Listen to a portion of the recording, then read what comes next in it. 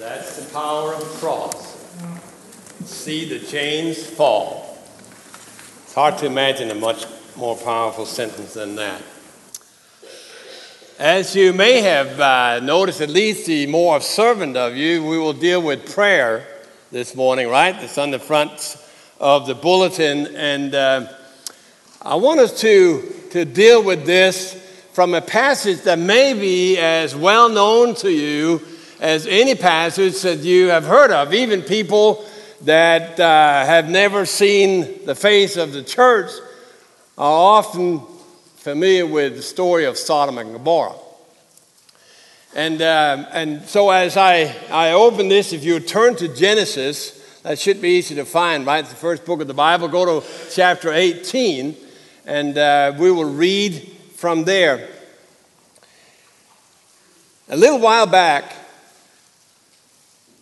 a group of men came to me and asked, Dr. Wang, we have been inspired to start some prayer groups.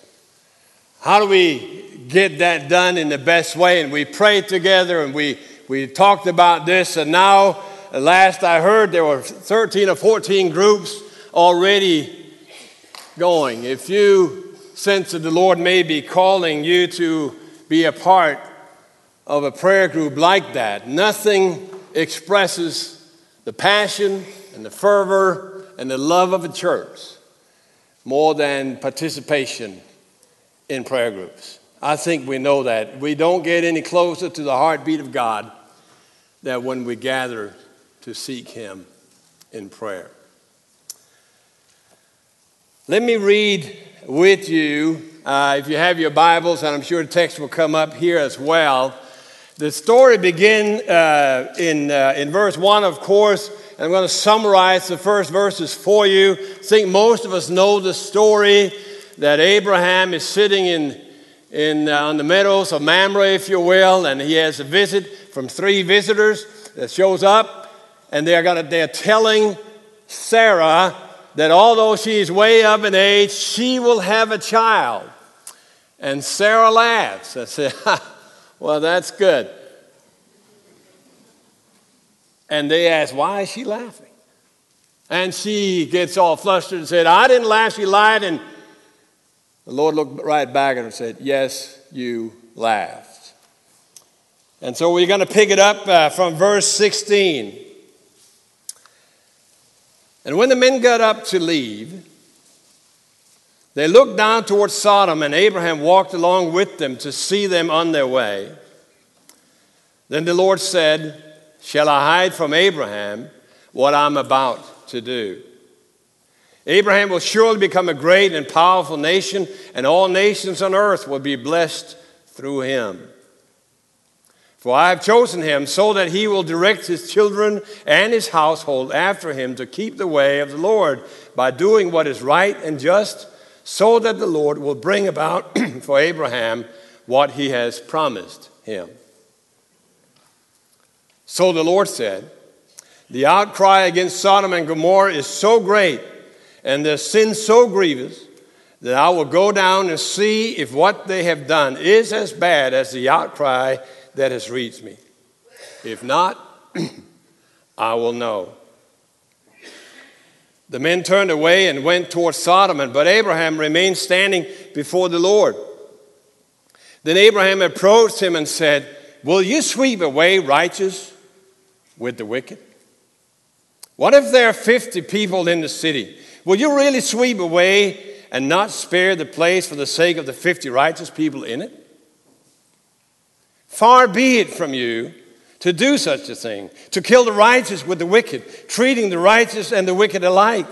Far be it from you. Will not the judge of all the earth do right? The Lord said, if I find 50 righteous people in the city of Sodom, I will spare the whole place for their sake. Then Abraham spoke up again. Now that I've been so bold as to speak to the Lord, though I'm nothing but dust and ashes, what if the number of the righteous is 5 less than 50? Will you destroy the whole city because of 5 people? Once again, he spoke to him.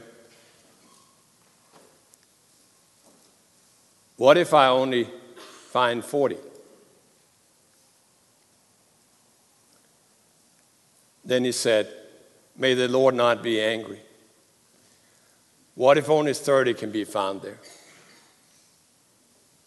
He answered, I will not do it if I find 30 there. Abraham said, now I've been so bold as to speak to the Lord. What if only 20 can be found there? He said, for the sake of 20, I will not destroy it. Then he said, may the Lord not be angry, but let me speak just once more. What if only 10 can be found there? And he answered, for the sake of 10, I will not destroy it. And when the Lord had finished speaking with Abraham, he left. And Abraham returned home. Life-changing prayer. I'm pretty sure that most of us have had days, at least, if it's not a pattern, that we can feel sometimes that prayer is kind of words that stop at the ceiling, if you know what I mean. Prayer, for some reason or another, have become this exercise that may be therapeutic. It is about us speaking out our needs and our wants and our desires to God, much more than it is about allowing Him to speak His desire and His purpose and will to us. I wonder if you ever thought about that. What is the reason we have this story in the Scripture in the first place?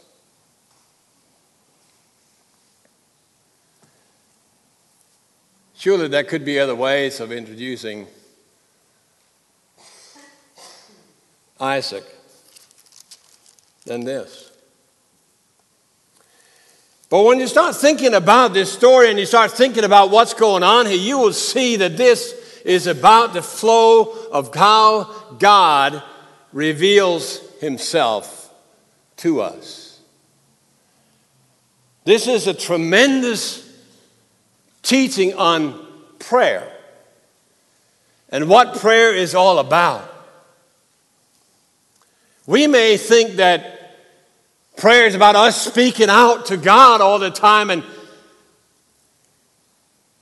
prayer stopped at the ceiling, but that necessarily was not the problem that Abraham faced. If you look through that story, if you look through any story of Abraham, actually you'll see it's always God who is the active party and Abraham who is the passive. In other words, it is God who speaks and it is Abraham who listens. Kind of opposite of what we sometimes have turned prayer into, I'm afraid. And you wonder, what has happened? Abraham is spending time listening to God, and so the sentences begin like this: God said to Abraham.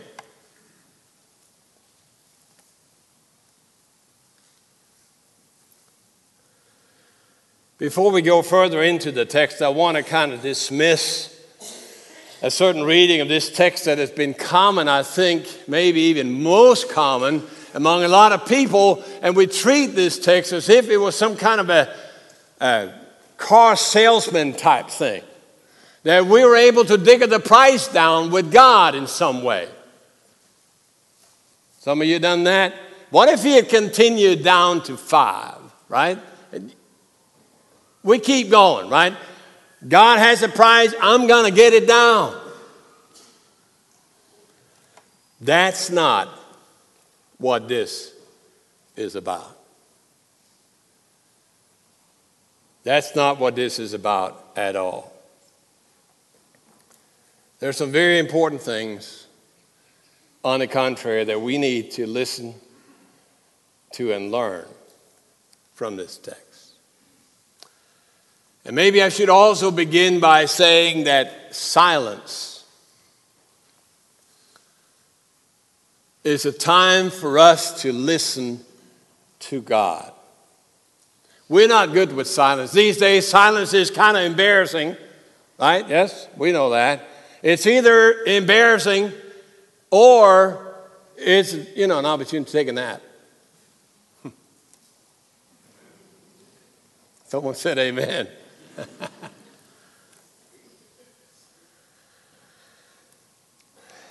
question is, why is the most important thing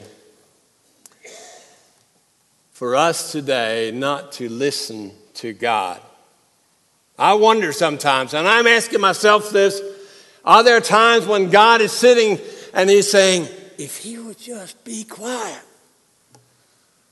I could talk to him.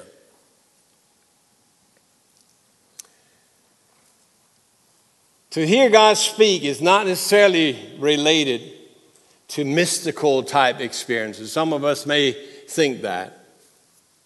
It is primarily about heeding God and the demands that he puts on our lives.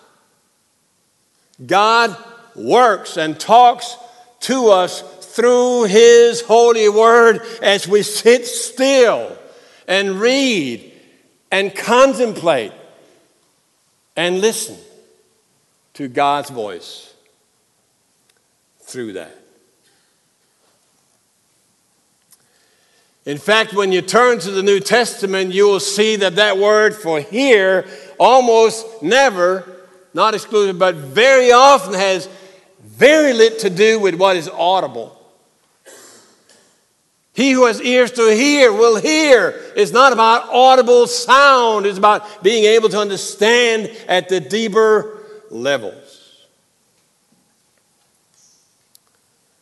It's about heeding God, recognizing his voice, not overhearing God's word to us or missing it. May I say also, by way of introduction here, to understand what someone says require that we know them. Yes? The better you know someone, the better you understand what they're saying. It's just how it is. I've been married longer now than more than half my life. I said that's a better way of saying it, right? Not longer than I've lived. That doesn't work, right? But more than half of the time I lived, I've been married, and we know each other. We have spent so much time talking and thinking together and praying and doing all these things. So I know even if I say something that's the opposite of what I mean, she's not confused, and nor am I the other way around. She knows. That's not what I mean, because she can hear, because she knows, and vice versa. Are you hearing me? That, my friend, reflects also in your ability to listen to God. You need to come to know the Lord, and there's only one way for that to happen, and that is to sit with him. Listen to him.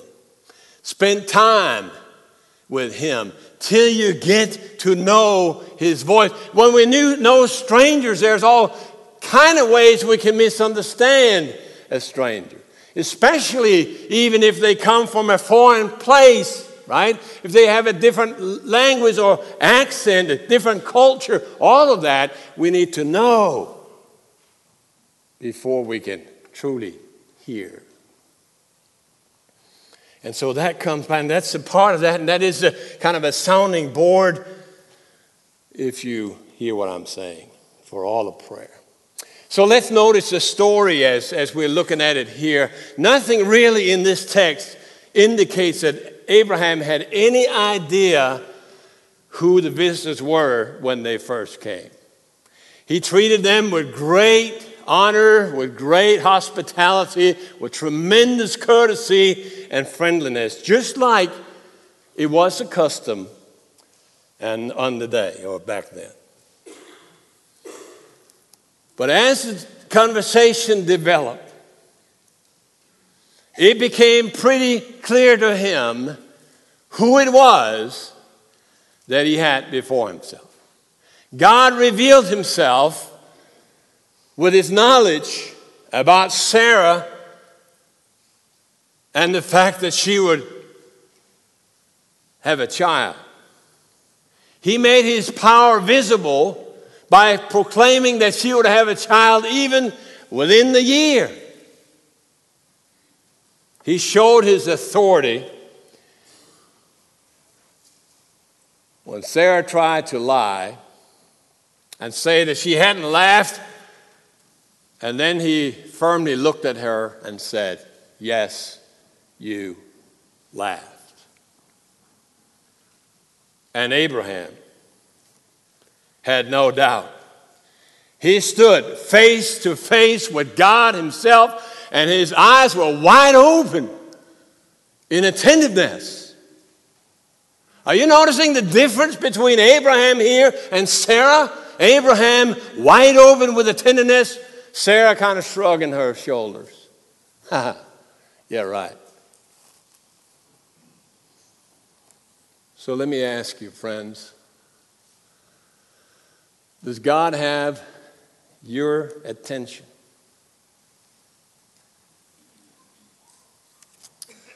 Or you receive God's word kind of like Sarah?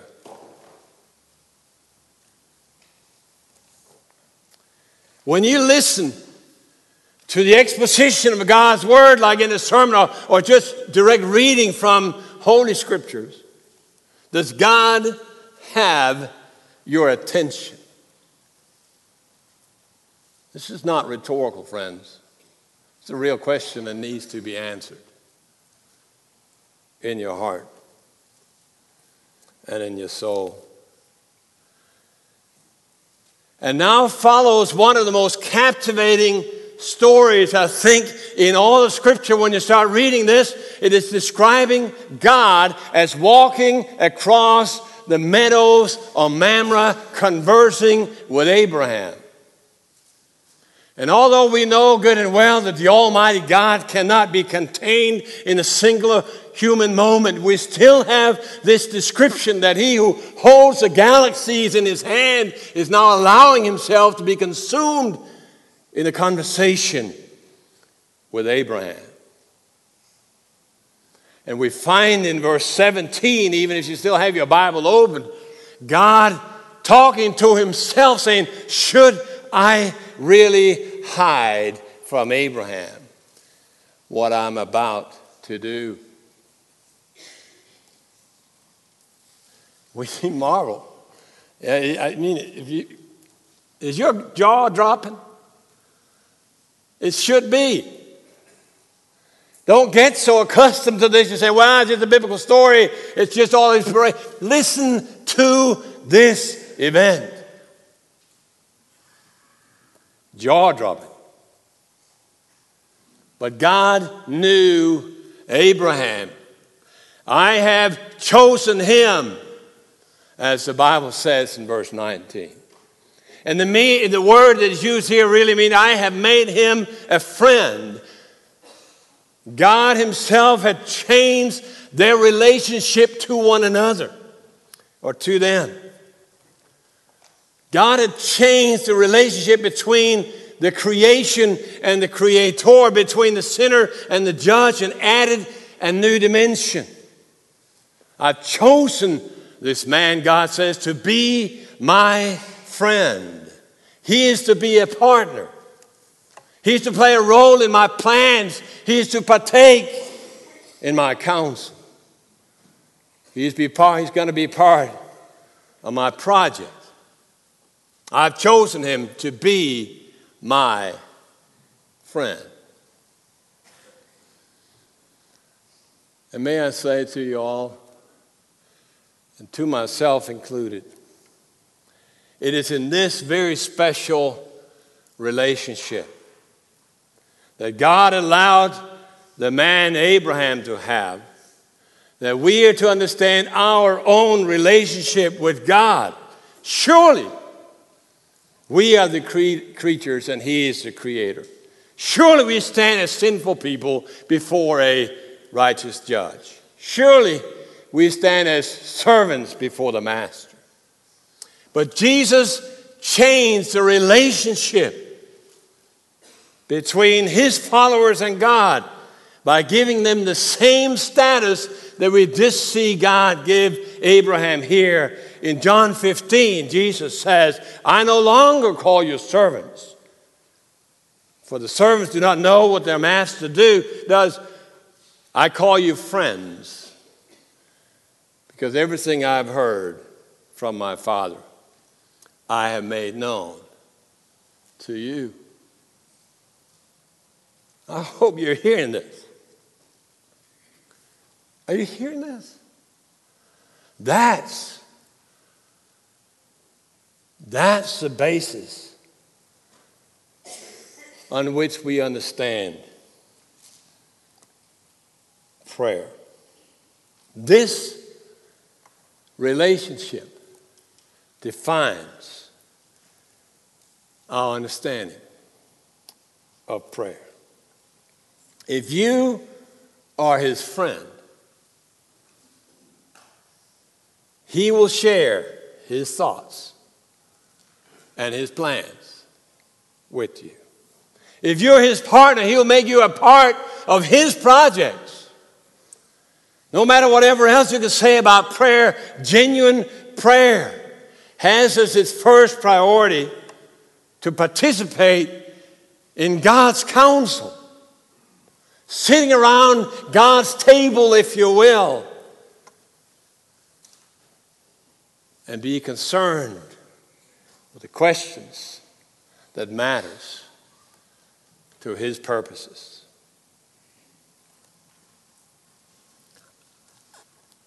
I can't hardly find words to say this. God invites us to sit at the table in the heavenly boardroom, if you will, and he wants to counsel with us, let us in on his plans.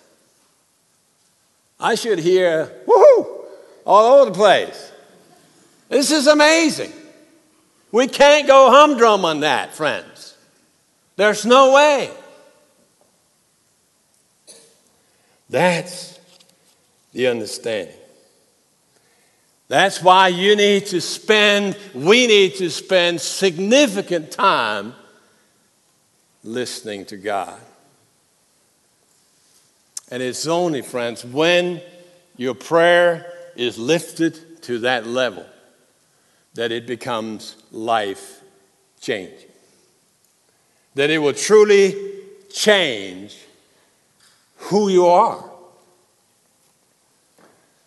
The task of your prayer is no longer just a question of bringing your own little desires out there, important as they may be. The real issue of prayer is to participate in God's counsel. The very agenda for our prayer is written up in heaven, and they have to do with things of the greatest consequence for his creation. Prayer is about struggling and engaging prayer at such a level that you are just engaging God until you understand his word and his will. You know, it was Eleanor Roosevelt who said, great people share ideas of great consequence. Average people talk about their circumstances. Small people talk about other people. I want to rephrase that here and simply say, great people engage God to understand the things of great consequence. And so God takes Abraham in and talks to him about the fate or the destiny of Sodom. The discussion is no longer about Abraham's son. That question was done. It has been taken care of. There was nothing to add. It was now about the things of the greatest consequence. And Abraham found himself shook when he heard what God was saying that he intended to do. Look back here at the text. It's an amazing kind of thing. Did God not understand that not all people in Sodom were like those wicked people? Did he not know that all people are not alike? There were even relatives of Abraham in Sodom. Abraham knew the king of Sodom. We heard about that last Sunday night. Surely, God couldn't act like this. And God's intentions shook Abraham to the core.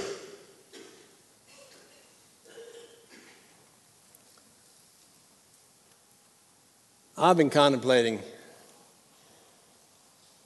what my reaction would have been to this had I been in that situation. Would I just have said, whatever, God, you're sovereign. What do I know? I'm out. I wish you wouldn't do it, but then again, I'm out. Easy, pseudo-piety, use all the right words, and no depth. What can we say about these often simplistic, superficial type prayers? Even sometimes when we use all the right words, not my will, but your will. Lord, I want you to save this whole city. Please do it. If they're going to hear about you, I must have, it's kind of a radiance where they just see it automatically, so I don't have to say anything.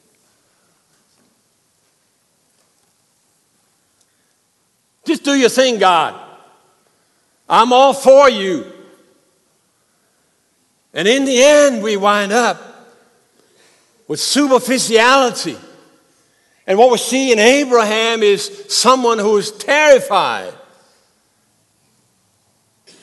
Has God really decided this? And he throws his whole life into this conversation with God.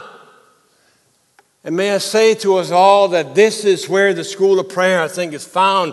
Genuine prayer can only be taught where God's friendship with God demands that you keep struggling, fighting, interceding with God until you understand so much of God's will that you can say yes when God says yes and no when God says no.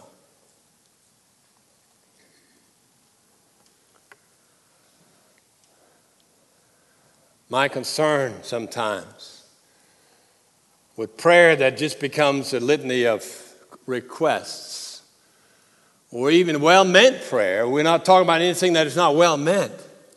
That you say, God, do your thing. Whatever. Is that we use that to sound like we really love God, and then in the end, it's the easy way. We don't have to spend the time to truly understand His purposes, what He's about. And because of that, because there is this easy way out, we can find people all over the place who have been Christians for 10, 20, 30, even 40 years, without maturity of faith, without the strength of God, and without the depth of the Spirit. And Abraham's prayer is the mightiest of contrast to all of this. Abraham is not trying to make a deal with God. And I hope none of us are either. Trying to get the price down. Not quite so much God. But friends, when it comes to genuine prayer, it's never about the negotiation of the price to follow God. What we meet with Abraham here is someone who is desperate to understand God's will. He refuses to just accept things like they are. He says, God, what is happening? You can't act like that. Should the one who is judging the living and the dead, heaven and earth, not do right? The very foundation for Abraham's life was in danger. If there's one thing he's built his life on, it was the trustworthiness and the faithfulness of God. And now, it was as if he couldn't recognize God. God felt strange at the moment. The real question, and I hope we see this here, is not the destiny of Sodom. The real question here was Abraham's understanding of God, of his deed, what God was all about. It's one thing to pray for the doomed and the damned. It's quite another thing to question the integrity of Almighty God himself. And of course, Abraham saw the complete, utter insanity of his words. How dare I speak? I'm nothing but even dust and ashes. I can vividly imagine he would feel queasy just even opening his mouth in front of Almighty God. But he had to. As the one who was invited in to sit around God's table. And it was exactly his vehement persistence that refused to just skate over the difficult things that hindered that his prayer became shallow, powerless, and full of words that didn't matter. Here's a prayer, friends, that at one at the same time fears the almighty power of God and still fears to let go of God before God has revealed his heart. This is a prayer that both fears and longs for at the same time to cry out with Isaiah and say, woe unto me, I'm finished. My eyes have seen the King. And Abraham refused to let go. Clung unto God until God showed himself as faithful. Until Abraham got the point. And we follow this prayer through all its stages. Look at it. We'll never know why he stopped at 10. But one thing is clear. Abraham had been assured of God's faithfulness and trustworthiness. Every single answer from God came back to him. I will spare the city for 50. for 45, for 40, for 30, for 20, for 10. If there are 10 righteous, I will spare the city. And Abraham got the point. He understood. He saw God in a new light. Abraham had grown in his understanding of who God is. He had become a greater human being with a greater God. The prayer had changed him. God's purpose of inviting him in had been accomplished. The meeting was adjourned, and Abraham stands here now in the last verse, alone, transformed by his experience, changed by his discovery, forever a stronger and more faithful servant of God through his prayer. God had made himself known to him in his infathomable greatness. My only question, friend, this morning is this: does your prayer have this life-transforming quality?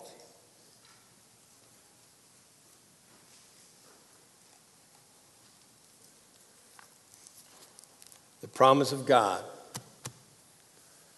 is that it can come to have it, even if it doesn't at the moment. He wants to invite you in. I no longer call you servants, our Lord Jesus Christ said, but friends. Because the servant doesn't know what his master is doing. But I'll let you know everything I've heard from the Father. He wants to share God's vision and God's deeds with us, that we may participate in that very thing. If we're not stilled in our hearts by a text like this, friends, I'm not sure what would do it. Can we spend a moment just praying? Some of you grab someone next to you and just spend a moment to praying. Some of you may need to cry out to God and say, God, I've used my prayer time just to list stuff rather than to listen to you. Spend a moment.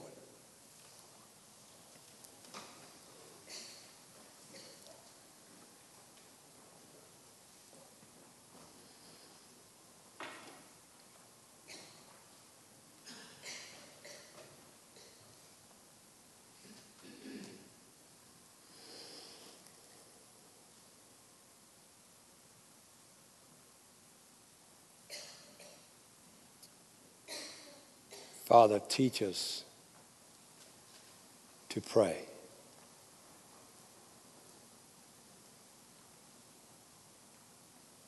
Give us that relentless heart that was beating also in Abraham's chest. That it makes sense, even for us, that God has revealed a relationship to us through his Son, Jesus Christ, that enables us to have entrance into hearing God's sharing of his heart.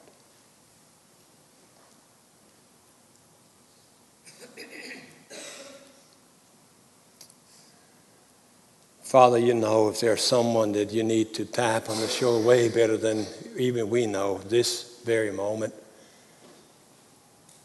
and say, I need you to pray more like Abraham. Father, tap us on the shoulders. There's some here that just need to meet you in a very real way for the first time. Father, draw them so close right now that they say, I want to follow Jesus Christ, and through him have that relationship with God.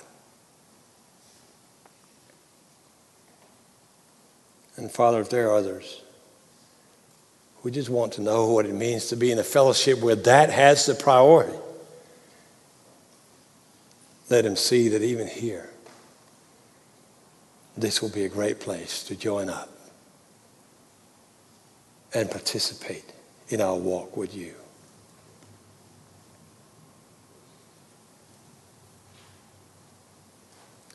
Father, we ask all these things because we know you hear us with the love that is expressed so clearly in your Son, Jesus Christ. So on his name, calling him Lord, we ask these things for our lives. Amen.